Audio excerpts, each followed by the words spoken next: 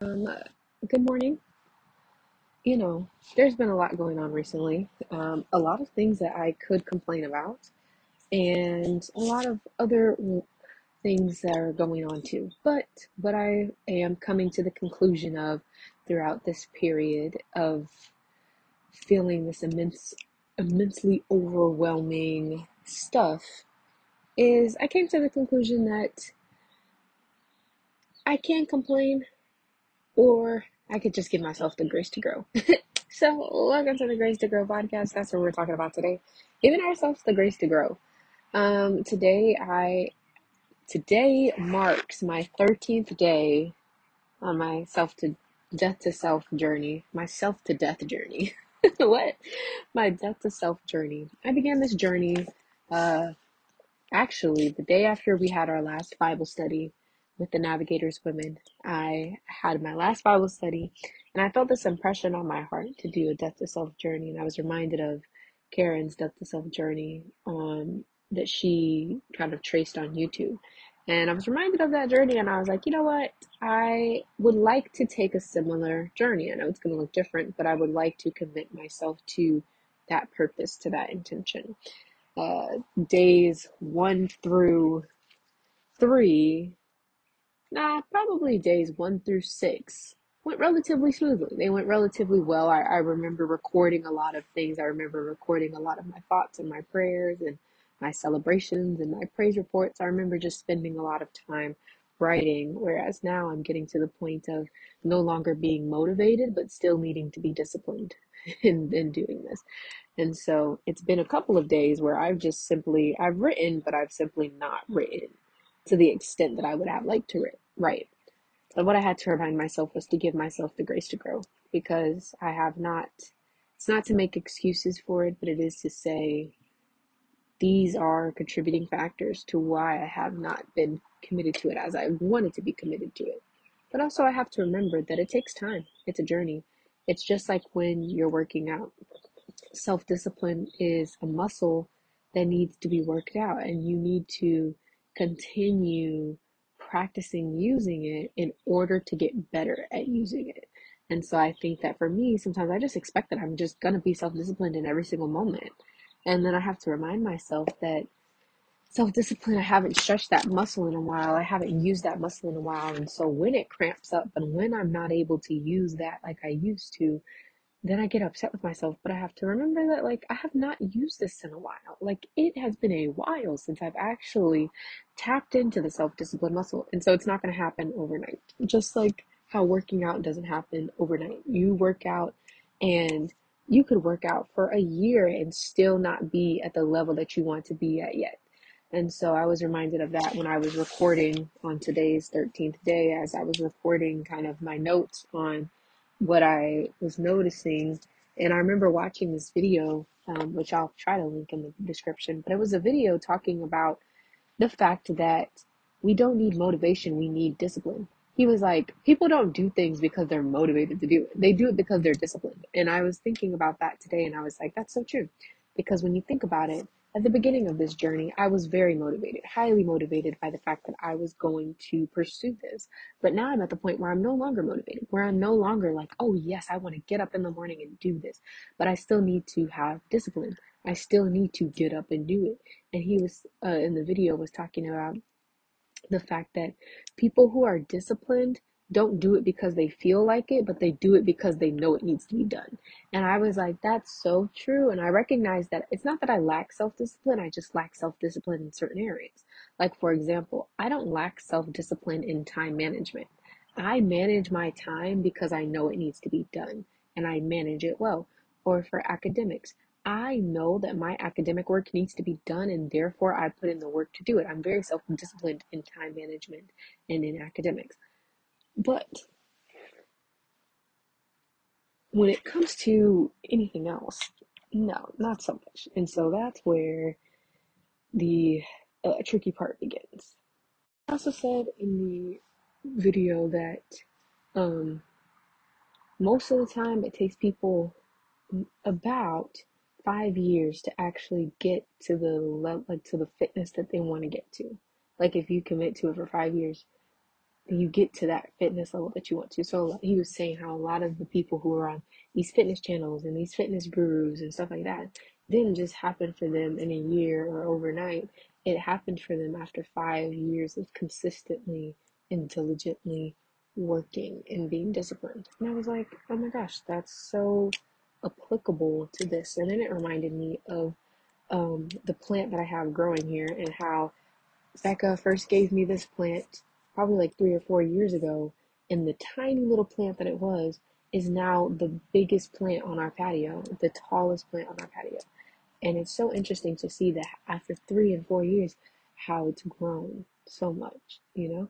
And it's interesting to note that like we didn't really do much for it. It just kind of like happened, you know? And I mean, we watered it, of course, put it in the right spot, but other than that, I mean, God was the one that really grew it and made it grow into what it is now. And now it's one of my pride and joys on this patio, and it's a testimony to what happens when you give things time to grow. And so, what I wrote down was that I need to remember it takes time to be where you need to be. It takes discipline to be where you need to be. And it takes sustainability because nothing can thrive and nothing can grow if it's not sustained. And so those were the three conclusions that I came to on this 13th day. So we're nearly halfway through. I mean, I would say probably at the 15th day mark is when we're going to be officially halfway through, but we're almost there. And even us being almost there, I'm realizing that this journey is not gonna, because I was anticipating it being under the precipice of it being a month, like for it being December, you know what I mean? But then I was thinking about it and I was like, well, if I'm saying that self-discipline and all of that stuff like that can't just be grown overnight, it can't just be happening overnight, you're not gonna be fit overnight in that area, then it's gonna have to take a little bit longer. So that means that it's gonna be longer than just this month. So the journey's not going to end after just this month, but that's when I'm gonna kind of cap it off and do a recap of what happened this month, and then kind of anticipate, or not anticipate, but set expectations or hopes for what could happen in next. But the main thing that I wanted to talk about was Ezra, because that's where I've been reading. And I'm going to share just a bit about the book of Ezra. It's a really cool book.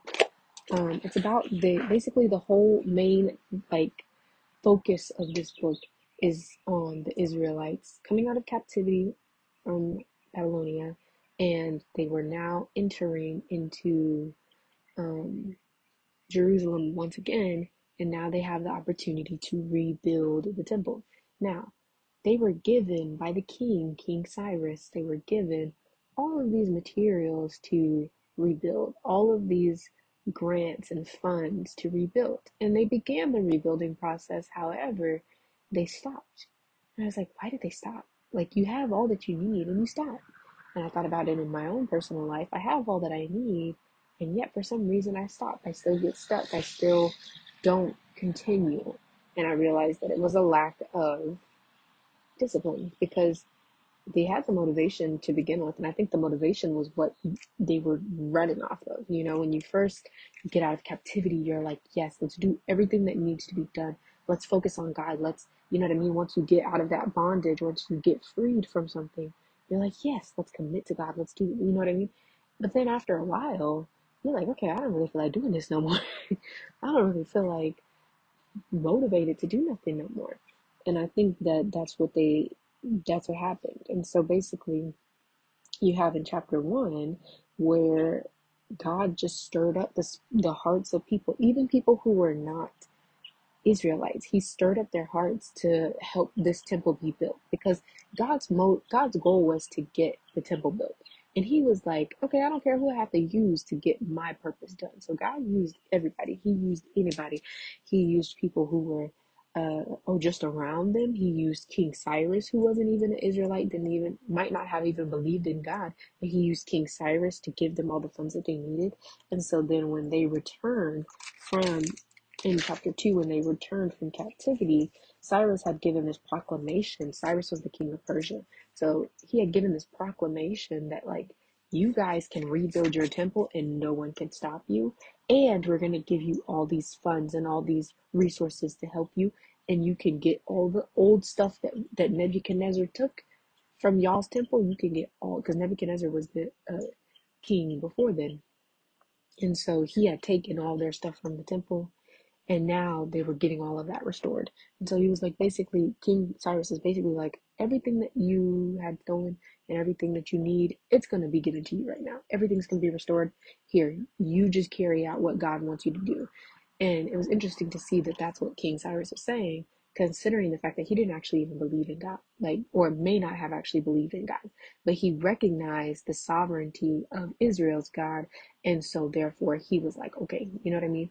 And it even mentions in my Bible in some of the footnotes that King Cyrus's ambition behind this might not have even been necessarily to recognize that God is the real God, but more so to prevent him and his family from having the wrath of God on them, which I think is still inadvertently and indirectly believing in God in some way, because you believe that there is a God whose wrath can be given against your family. You know what I mean? So, I mean, it doesn't show that he really respects God or honors God, but it does show that he believes somewhat that there is a God and that God's wrath could be on him, and he doesn't want that, so he's doing everything in his power to not do that. But also, it was the stirring of his heart from God. I believe that God stirred his heart in order to do all of these things to that extent. And so then it goes in chapter 2 and describes all of the people who have been released out of captivity. It's kind of talking about just like the different people and their sons and the family trees, etc., etc. And then on chapter 3, we get to them restoring the altar, which is basically them restoring what was lost to them. And so now they're doing all this stuff, doing all this work according to the grant that Cyrus had given them. By the way, Cyrus is a cool name, and I like the way that it's spelled. It's spelled Cyrus, and I really like that. I think it's cool. But now they're moving from captivity to construction. So they're rebuilding the temple, starting in verse 8 of chapter 3. They're rebuilding the temple, and all of these people, this is my favorite part. My favorite part is in verse 11, 12, and 13, when basically the foundation of the temple was built. And then you have some people out here cheering, like the younger people are cheering. They're like, yes, this is great. This is wonderful. Like, it's amazing. God's temple's going to be great. And then you got the old people crying, because the old people are in this feeling of remorse and regret, because they're like, this is not even close to the temple that was built before. This is not even close to that. It doesn't even look as good as the temple that we had before. And so they're crying because they knew what the temple looked like before, and they really are, I think, in a moment of regret, in a moment of like, man, our sin caused us to lose one of the greatest temples that we had to worship God. One of the most beautiful expressions of worship to God was Solomon's temple. And now Solomon's temple had been destroyed, and they had been in captivity, and now they're coming back and they're trying to redo it. And Solomon ain't there, because Solomon long gone. He done passed away. And so he ain't there to build the temple no more. So then even though you have all of this like greatness coming together to build God's temple again, it's not at the same splendor as it once was. And so you have all those people crying. And my favorite part is when it says in verse 13 that it was so loud that people could not distinguish the sound of the joyful shout, the people cheering, from the sound of people's weeping. For the people shouted with great shout, and the sound was heard far away. And that's just like so insane to me, that like they was crying, they was screaming, people was cheering. Like, we don't know what's going on. We don't know what's going on. But all we know is there was clearly a divide in the emotions between people. Some people crying, some people cheering, and it's interesting. Then you have, and this was only when they saw the foundation. So it wasn't that the whole temple was built, it was just the foundations that were laid. And then when they saw the foundations that were laid, that's when they cheered or cried accordingly. And so then after that, in chapter 4, you have people who are coming now to be adversaries to the rebuilding. So they're coming in and they're trying to, at first they tried to use a tactic of like, hey, like, we worship the same God as you. Like, let us come help you. Like, let us come help you out. Let us come help you build. And the Israelites were like, we good. I mean, not them trying to pick me up. Like, that's what the Israelites were saying. It was like, not them trying to come help us build. Like, no, we're okay, because they recognize the intent behind it, and they recognize that, like, yeah, these people aren't really for the same God that we're for. And so they ended up denying that. But then uh, they also had people just coming in and trying to discourage them from building, and the Bible even mentions frustrating their purpose, trying to come in and frustrate their purpose. And I feel like that happens so frequently whenever you're trying to do the work of God, genuinely trying to do the work of God, is that the enemy comes in and tries to frustrate your purpose. And I've been feeling that a lot as I've been committed to more focusing on self-discipline recently and self-control. I've been recognizing that, like, the enemy is really out here trying to frustrate your purpose, and he will try to get you confused and try to get you out of this season, try to get you focused on something else, try to get you just in all of these different places and these different mindsets, and you're just like, whoa, you know what I mean? Whoa, like, it's just interesting to me that that was mentioned, that the enemy was trying to frustrate their purpose. Their enemies, their adversaries, were trying to frustrate their purpose and trying to stop them from building the temple once again. Because when you build the temple once again, that was their only way of communicating with God at the time. So their only way to communicate with God was to have a temple, a sacred place for them to go into and to communicate with him. And so that was literally the enemy trying to stop them from communicating with God. And I think so frequently that happens in my life too, with distractions and all of these different things that try to frustrate my purpose, so that I end up not spending time with God. I end up not going to him, and not not spending the time with him that I need to spend with him. You know what I mean? That I desperately need to spend with him. So then after that, these people coming out, they making accusations against Israel. They out here trying to do all this different stuff like that. And then they send this letter to the king, King Artaxerxes, and basically the king, they phrase it in such a way that it really makes it seem like the Israelites are really doing something bad.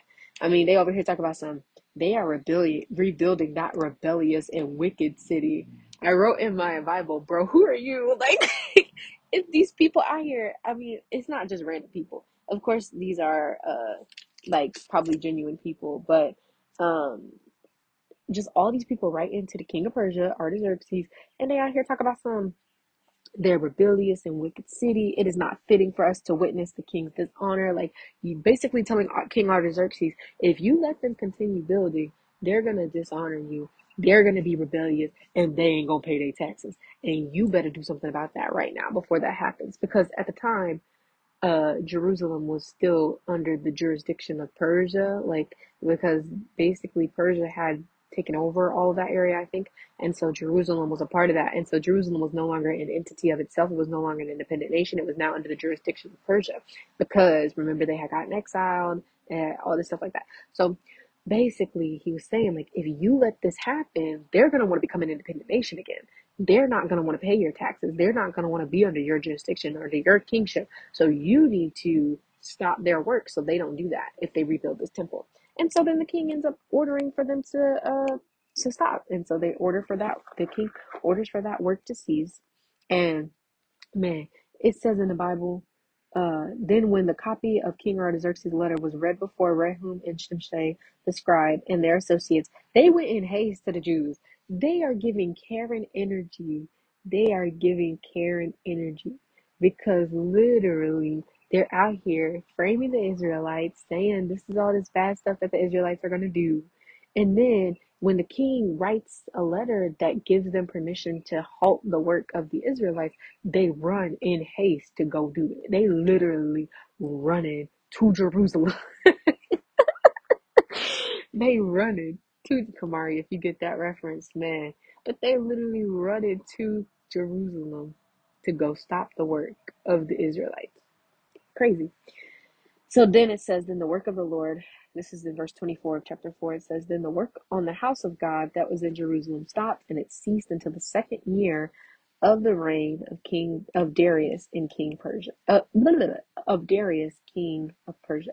So it didn't continue. They didn't continue the work of the Lord until Darius came. So that's just interesting to me because this whole time, this whole period of Artaxerxes' reign, and these rulers be reigning for a little bit. It's not like it's like just quick, quick, quick, quick, quick. Like it's a little bit of time that the king has told them to cease their work, and they, for that extended period of time, did nothing on the kingdom. I mean, on the building of the temple. So then in chapter 5, the rebuilding process begins again. And so now they have different prophets supporting them, and they basically start rebuilding. Um, it's interesting that they start rebuilding now, though, because they could have at any point in time began rebuilding during Artaxerxes' reign, but during King Darius's reign, that's when they began rebuilding again. And so they start rebuilding, and then there's a guy named Tatanai who goes and gives a letter to King Darius, who's the ruler at the time, and he basically tells them, he's like, and this time it wasn't in a defiling way. This time it wasn't in a way to destroy what they were doing, but it was more so in a way of like, hey, this is going on and we don't, it's basically like a reporting Karen. It's like a Karen who doesn't know how to mind her own business. And and so it's like, before it was like the Karens who are like rude and going to the fullest extent. This time it's like a Karen who doesn't really know how to mind her own business, and she's trying to report what's going on in somebody else's life to the manager. And so basically Tatanai gives this letter, and he's basically saying like, hey yo, like we went down here to Judah, to Jerusalem, and look at what they got going on over here, and they working diligently, and we just want to know, like, who gave you this decree? Like, who let you do this? Who let you do this? Who said you could do this? um and I mean, granted, it kind of makes a little bit of sense because like you are coming back in the Persians land, because it's no longer your land anymore, because it's, you've been like, they now have rule over your land. And so like it kind of makes sense because these are like Persian governors who are like looking, and they're like, okay, what's going on over there? Why are these people just building, and ain't nobody told us that they just rebuilding again? Because it wasn't like the king had given another decree. It wasn't like King Darius had given another decree at that moment, because they had just started rebuilding. And so they were still running off of the decree that Cyrus had given. And mind you, Cyrus had given a decree that anybody who tried to stop them, basically it was like invalid. If anybody had tried to stop them, it would be invalid. That's what the king had given that decree on. So when King Artaxerxes came up and said, y'all need to stop y'all work, they really didn't have to, because the previous king's decree still stood firmer than King Artaxerxes' decree. So really they could still have operated, but they just chose not to, because I think they might have forgotten that that was what the king had given them, that covenant that they had given them. Just like how we often forget that God has already given us a covenant and already given us a spirit of victory, and yet we let the enemy come in and try to cease our work. I let the enemy come in and try to cease my work oftentimes. So anywho, King Tatanai is getting this letter to King Darius, and he's basically like, hey, yo, listen, this is what's going on. And I don't know who gave them this license to do so, but let me know if you can find anywhere up in the archives, if you could, I said archives, if you could find anywhere in the archives where it says that they could do this. And so then they're looking. They finally discover where the archive like says this, where King Cyrus's first and initial decree was. And so then Darius gives another decree. And Darius is like, hey yo, King Cyrus's decree still stands. And on top of that, I'm gonna add some more. And so I wrote in my Bible, because it took them literally like, I think it took them a couple months or a year or so. It took them a period of time to find these archives, and it wasn't even in the place where the king resided. It was like in a completely different place, where like it was like his summer home or something that the king had put. I don't know. It was just like like not the most accessible quickly place. And I was like, they ain't got no control F. Like they can't just control F search for the king's decree. But no, so then King Darius not only reaffirms and confirms what King Cyrus had said, but then on top of that, he adds to it. And so he says, and whatever is needed and whatever is required, let that be given to them day by day without fail. So basically, he's making sure that they are daily provided for what they need to rebuild this temple. And it's just interesting that, first of all, I love the name Darius. It just reminds me of Darius from Atlanta and I love Darius from Atlanta, but then on top of that, seeing King Darius here, and he's kind of mimicking the same thing that King Cyrus has done. It's just very interesting to see the way that God has stirred up their hearts to move in favor toward the Israelites. So then the temple is finished and dedicated in chapter 6, verse 13. So they finally finish the temple, they dedicate it to God after all this time, and then the Passover is celebrated. So that's when they basically purify themselves. They come together. They're celebrating in this feast, and God gives them joy in this moment. He gives them this period of just joy and favor. And then Ezra is now sent to teach the people. So at first I was like, okay, we're reading all this stuff, but Ezra's not even making his guest star appearance yet. And this is the book of Ezra. But basically, that was all like the information to lead up to this moment of Ezra being sent to teach the people. And so it mentions a lot that Ezra basically had the hand of God on him, and that he was a man learned in the matters of the commandments of the Lord and the statutes for Israel. So basically, that means that he just knew the law of Moses really well and was going to teach the people the law of Moses and to teach the people what was the right way that God wanted them to live. And so he knew all of that, and he was the one that was kind of sent to teach these people. And so basically, it mentions a lot also. Hands are mentioned a lot, like the good hand of God. The hand of the Lord was on him. Um, and then it says, according to the law of your God, which is in your hands. He was talking, I think it was King Darius talking to Ezra. And King Darius was like, or I don't know if it was King Darius, but it was somebody talking to him. No, it was King Artaxerxes who gave this letter to Ezra. And he said to him, he said, whatever is in your hand, or which is in your hand, like teach that to Jerusalem and create these counselors and basically establish a system that is based on the word of God. Establish priests and counselors and people who are committed to the word of God and who are following the word of God. And do it with diligence. Do it with diligence. And so then they do all of that. And then it just mentions the word hand a lot. I didn't recognize how much the word hand is mentioned in Ezra 7. It's mentioned in the sense that God's hand is on Ezra's life. So he's orchestrating, he's giving favor, he's moving, etc. But then it's also mentioning Ezra's hand and the fact that in Ezra's hand is God's word, meaning Ezra's holding on to God's word, or Ezra has easily accessible in his heart the word of God. Like that is, I think, our part is to hold on to God's word, to have God's word in our hand. But then God's part is to have his hand on us. You know what I mean? Okay, anywho. Then they give, and so in chapter 8, it begins with a genealogy of the people who returned with Ezra to Jerusalem. And so they're returning to kind of where this temple is being built, and they are going back and they're about to fill up the temple with the priests and the Levitical priesthood, all that stuff like that, trying to restore that kind of systematic way that they had previously.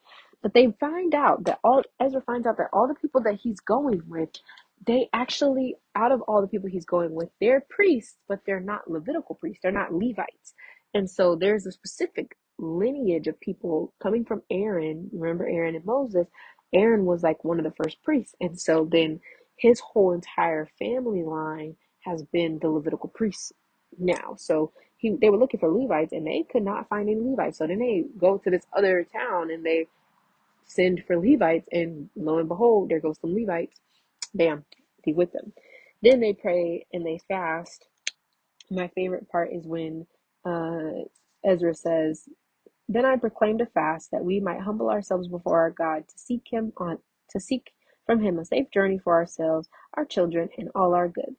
And then he also says, "The hand of the Lord, the hand of our God is for good on all who seek him, and the power of his wrath is against all who forsake him. So we fasted and implored God for this, and he listened to our entreaty. That's just powerful. And I think that this book mentions a lot, now that I'm reading it out loud, mentions a lot in these past chapters I've been reading, chapter 7 and chapter 8, mentions hands a lot. And I wonder what significance that has. Hands, hands, hands. And then it just continues to talk about how the priests were set to guard the offering. So they had these offerings. They had this like crazy amount of silver, and I think it was gold. I want to say, yeah, crazy amounts of silver and gold, and these vessels that they were using, beautiful, just things that that were very like a lot of rich people had at the time. But they had it because this was what was going into the temple. This was the offerings to God. So it was this silver and this gold and these vessels that were going to be offered up to the Lord. However, they had to guard this stuff because it was a crazy, extraordinary amount of money, an extraordinary amount of silver and gold, an extraordinary amount of riches and treasures that was going to be put in the house of God. And so these priests, as they're traveling, because remember, this is not no quick journey. This ain't no quick journey. I think I remember it said they either took 3 or 4 months to get to where they needed to go. Like, that's a long time. Ain't no 3 day journey where you could just run it. Like, no, it took time for them to get up and go all the way down to wherever they were supposed to go down to. And I think it was, yeah, to go down to Jerusalem. So they taking a time getting there, right? And as they're going, there's like ambushes happening. Like, and I remember my Bible mentioning that they don't know if it was actual like physical ambushes or if it was just that like people were trying to come and steal whatever or trying to do whatever during that time. Basically, I was under the impression while reading that the priests were to guard these treasures because other people are trying to come and get them in as they're traveling. I mean, just people who might be wanderers or just kind of around, nomadic type of living style. They might have came and tried to, steal. I don't know. I don't know. I wasn't there. I couldn't tell you. But when I travel back in time and I visit, I'll let you know what I saw. And so then chapter 9, and mind you, there's only 10 chapters, so we're almost done. Chapter 9 basically deals with this issue that took place of intermarriage, where these people, the Israelites, were marrying with other non-Israelites around them. Basically, believers marrying unbelievers. And that is not inherently wrong, but what was wrong about it was the fact that these people were now exchanging and mixing in religion and in marriage. And so, for you to just come out of captivity and for you to just now be dedicating yourself to the Lord and then now trying to intermingle yourself with somebody who's not dedicated to the Lord and who is not practicing what you are supposed to be practicing, how does that benefit you? It doesn't. And so at first, when I was reading this, I was like, okay, because they're mentioning that the Levites had not separated themselves. And what made it worse was it wasn't just the Israelites, like the people of Israel. It was the priests. It was the people who was supposed to be a representative of Christ out here intermingling. Like, you're supposed to be a representative, and we're all representatives, but especially people who are in positions of authority, you're supposed to be a representative. And so it's just interesting that that was emphasized, that like it was even the priests who was doing this. And so they didn't separate themselves from the people around them. And I was like, okay. And at first I was like, oh, all right, well, I don't really see like what the big deal is. Like, I mean, I get it, but I also don't really see the big deal. But then I realized that when you are intermarrying with people who do not share the same core values as you and who practice what is in contradiction to what your God has told you to practice, then that does not create a beneficial or healthy relationship. As a matter of fact, it actually stunts you in your growth and it causes you to not be disciplined in what you need to do because you are intermingling with people who don't even have that same value. And so these people are getting married to these people. And even in the Bible, I mean, even in my footnotes, it mentions like that some of these situations might not have actually even been proper marriages. It could have been them shacking up. I mean, it doesn't say shacking up because that's not, but it does mention that they might not have had proper marriages. Some people might not have had proper marriages. And so You've got people shacking up. You've got people getting married to these people who don't value the same things they value. And so therefore they are compromising and forfeiting their values. And so then you have Ezra in verse 6 just praying, and he is beginning, and he's kind of fasting for his people. And you can tell that he's really remorseful about this. And at first I was like, man, he's overreacting a little bit. But when you think about it, y'all just got out of captivity. Like y'all just got out of and freed from the consequences of your sin. And then now you want to go back, and Ezra's like, bruh, like, like we just did all this, and y'all want to go back, like, so it mentions that he fell upon his knees, and he tore his cloak, and he was pulling on his hair, like all this stuff like that. And I was like, yo, you chill out, bro, chill out. But he couldn't chill out because when you think about it, you had just gone through all of this, and now y'all have finally gotten to a place of peace and to a place of favor, and then we all want to act up again. And isn't that so like us as humans, though? That we are constantly doing that. We are constantly, constantly having, I mean, it even mentions here in the Bible, for our iniquities have risen higher than our heads. We are constantly having our sin rise higher than our heads. And then when we finally get a moment of peace, when we finally get a moment of joy, when we finally get a moment of that, we have to mess it up because we are constantly sinning. We cannot not sin. Um, and we're constantly compromising in order to give a place for our sin to live. And so then it mentions, kind of just going through, then it mentions that they are to basically separate themselves once again. And so the people confess their sin, and now they are standing here with Ezra, and they're like, all right, you know what? Let's separate ourselves from the people of this land, and let's just do what God told us to do from the beginning. And so then they have this kind of congregational meeting where everybody meets up, and they're like, hey, yo, if you are an Israelite and you got property and you don't show up to this meeting, you're losing your property. And I thought that was funny because it's just like, what? Like, you know what I mean? But it makes sense because, like, how you gonna be an Israelite, a representative of Christ, and not show up to this meeting and not tackle this issue that's been going on? Because it's not like it was just like oh, a couple of people are doing this, let's just, no, like it was like an epidemic. It was happening, and everyone needed to be involved because everyone was affected by it, and everyone had some type of connection to or relation with this issue. So then they have all the officials who are, so all the people are coming together. They have the officials to like go in and to look at every group of people and see who all was guilty of intermarriage. And then they just start listing them out. There's literally from verses in chapter 10, from verses 18 to 44, they list in detail the people who were guilty of intermarriage. I said nothing putting them on blast, but they did. They literally put these people on blast, and it was quite humorous. And so basically, that's the whole thing of Ezra. It was a very interesting book to read. I think some of the main things that I got out of it was basically that God wants to restore his people, and he wants to restore his connection with people. He wants to restore his connection with you. He wants to restore his connection with me. He wants to restore his connection with everyone. But it takes us committing to that restoration, because while God wanted to restore his connection with his people, he did not sit there and build the temple for his people and say, okay, cool, now you guys can come in here and talk with me. He wanted them to have the discipline and the effort and the diligence to build that, to that commitment to build so that they could be with him. And I think that that's what he wants from us too. He is ready and available for us to communicate with him and to connect with him, but he wants us to build that relationship with him. And honestly, I think that that's something I struggle with, is building that relationship, because I am not as disciplined as I would like to be. But in the conclusion of this podcast, I would like to pray and say, dear God, thank you for a wonderful book of Ezra. And thank you for it just being something that is incredibly engaging read.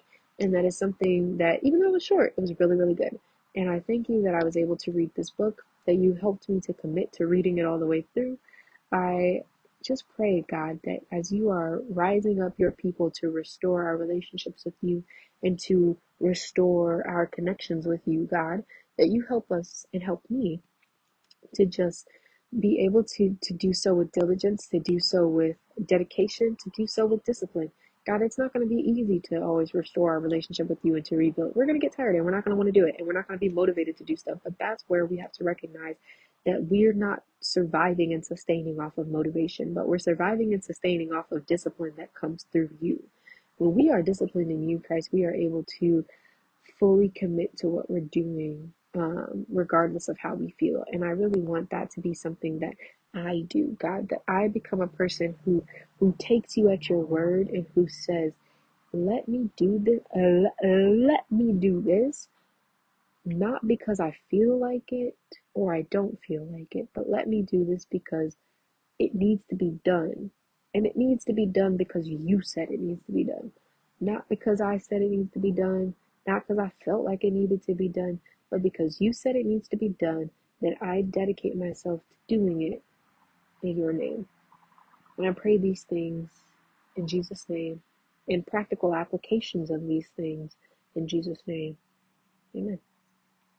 Well, I hope you enjoyed, and uh, you know, I will definitely give an overview, hopefully, uh, of my death to self journey at the end of December. But like I said, this is a journey that is going to continue well into a couple years from now because, and you know what? And let me say this. I actually don't mind. Like, I thought about it today and I was like, you know what? Like, the fitness level that I want to be at, to be fit, to be muscular again, is easily going to take me 2, 3, 4 years. Yeah, easily. Because I remember even being in coach's class, it took me 2 years to get to that level of fitness that I wanted to get to in his class. And in order to create a life that's sustainable with that fitness, because I got there pretty quickly. 2 years is pretty quick to get to the level of fitness that you want. But in order to sustain it, it's definitely going to take me well into 3 or 4 years. And so I was like, you know what? Like, I actually don't mind. Like, now I say that. Now, granted, on days that I don't feel like it, am I still going to say that? Probably not. But right now, in this mindset that I'm in, I'm like, you know what? Like, I actually don't mind committing to, like, think about where I'm going to be 5 years from now. Like, I'm not going to be in the same place and I'm not going to be at the same level if I were to commit today what I need to commit to, which is committing to working out. And so I was like thinking about that in my spiritual life. If I commit today to working out, self discipline, then imagine where I'm going to be 5 years from now. Like, I mean, 5 years is a long time, but when you really think about it, it's also not that long of a time. Like, I thought that this semester was going to be a long time, and it wasn't. It flew by, and that was it. And now it's done. So 5 years genuinely is not that much time, really, in the grand scheme of things. So, yeah, we stay hungry, we devour, put in the work, put in the hours. What the Rock said, and take what's ours. Period. That's what we need to do. Put in the work, put in the hours, and take what's ours. Okay, anywho, I hope you all have a great day. And until next time, peace, adios, have a great day.